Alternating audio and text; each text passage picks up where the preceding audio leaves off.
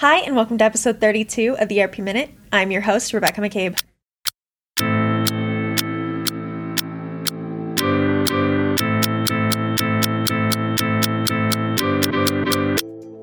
Blackbaud recently announced its addition of PayPal and Venmo payment capabilities for Blackbaud Merchant Services customers. This addition will allow social good organizations to offer supporters the option to check out using PayPal or Venmo. This is extremely beneficial, as customers in Blackbaud's early adopter program for the integration found that nearly 10% of donor gifts came through PayPal.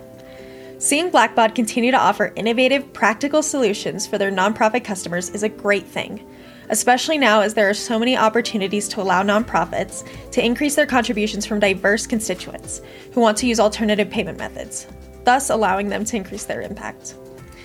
SAP announced Microsoft's adoption of the Rise with SAP solution on Microsoft Cloud, shifting the company's SAP ERP software systems to SAP S/4HANA Cloud Private Edition.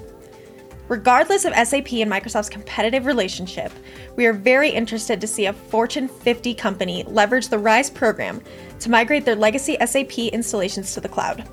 We do expect many large organizations to do the same thing in the coming years. On a different note, Anaplan, an enterprise software company, was purchased by private equity firm Thoma Bravo in the amount of $10.7 billion. They will use their additional capital to build the strength of their innovative platform and capitalize on the opportunity for incredible demand in the marketplace. This acquisition follows a flurry of private equity-led takeovers in the software sector.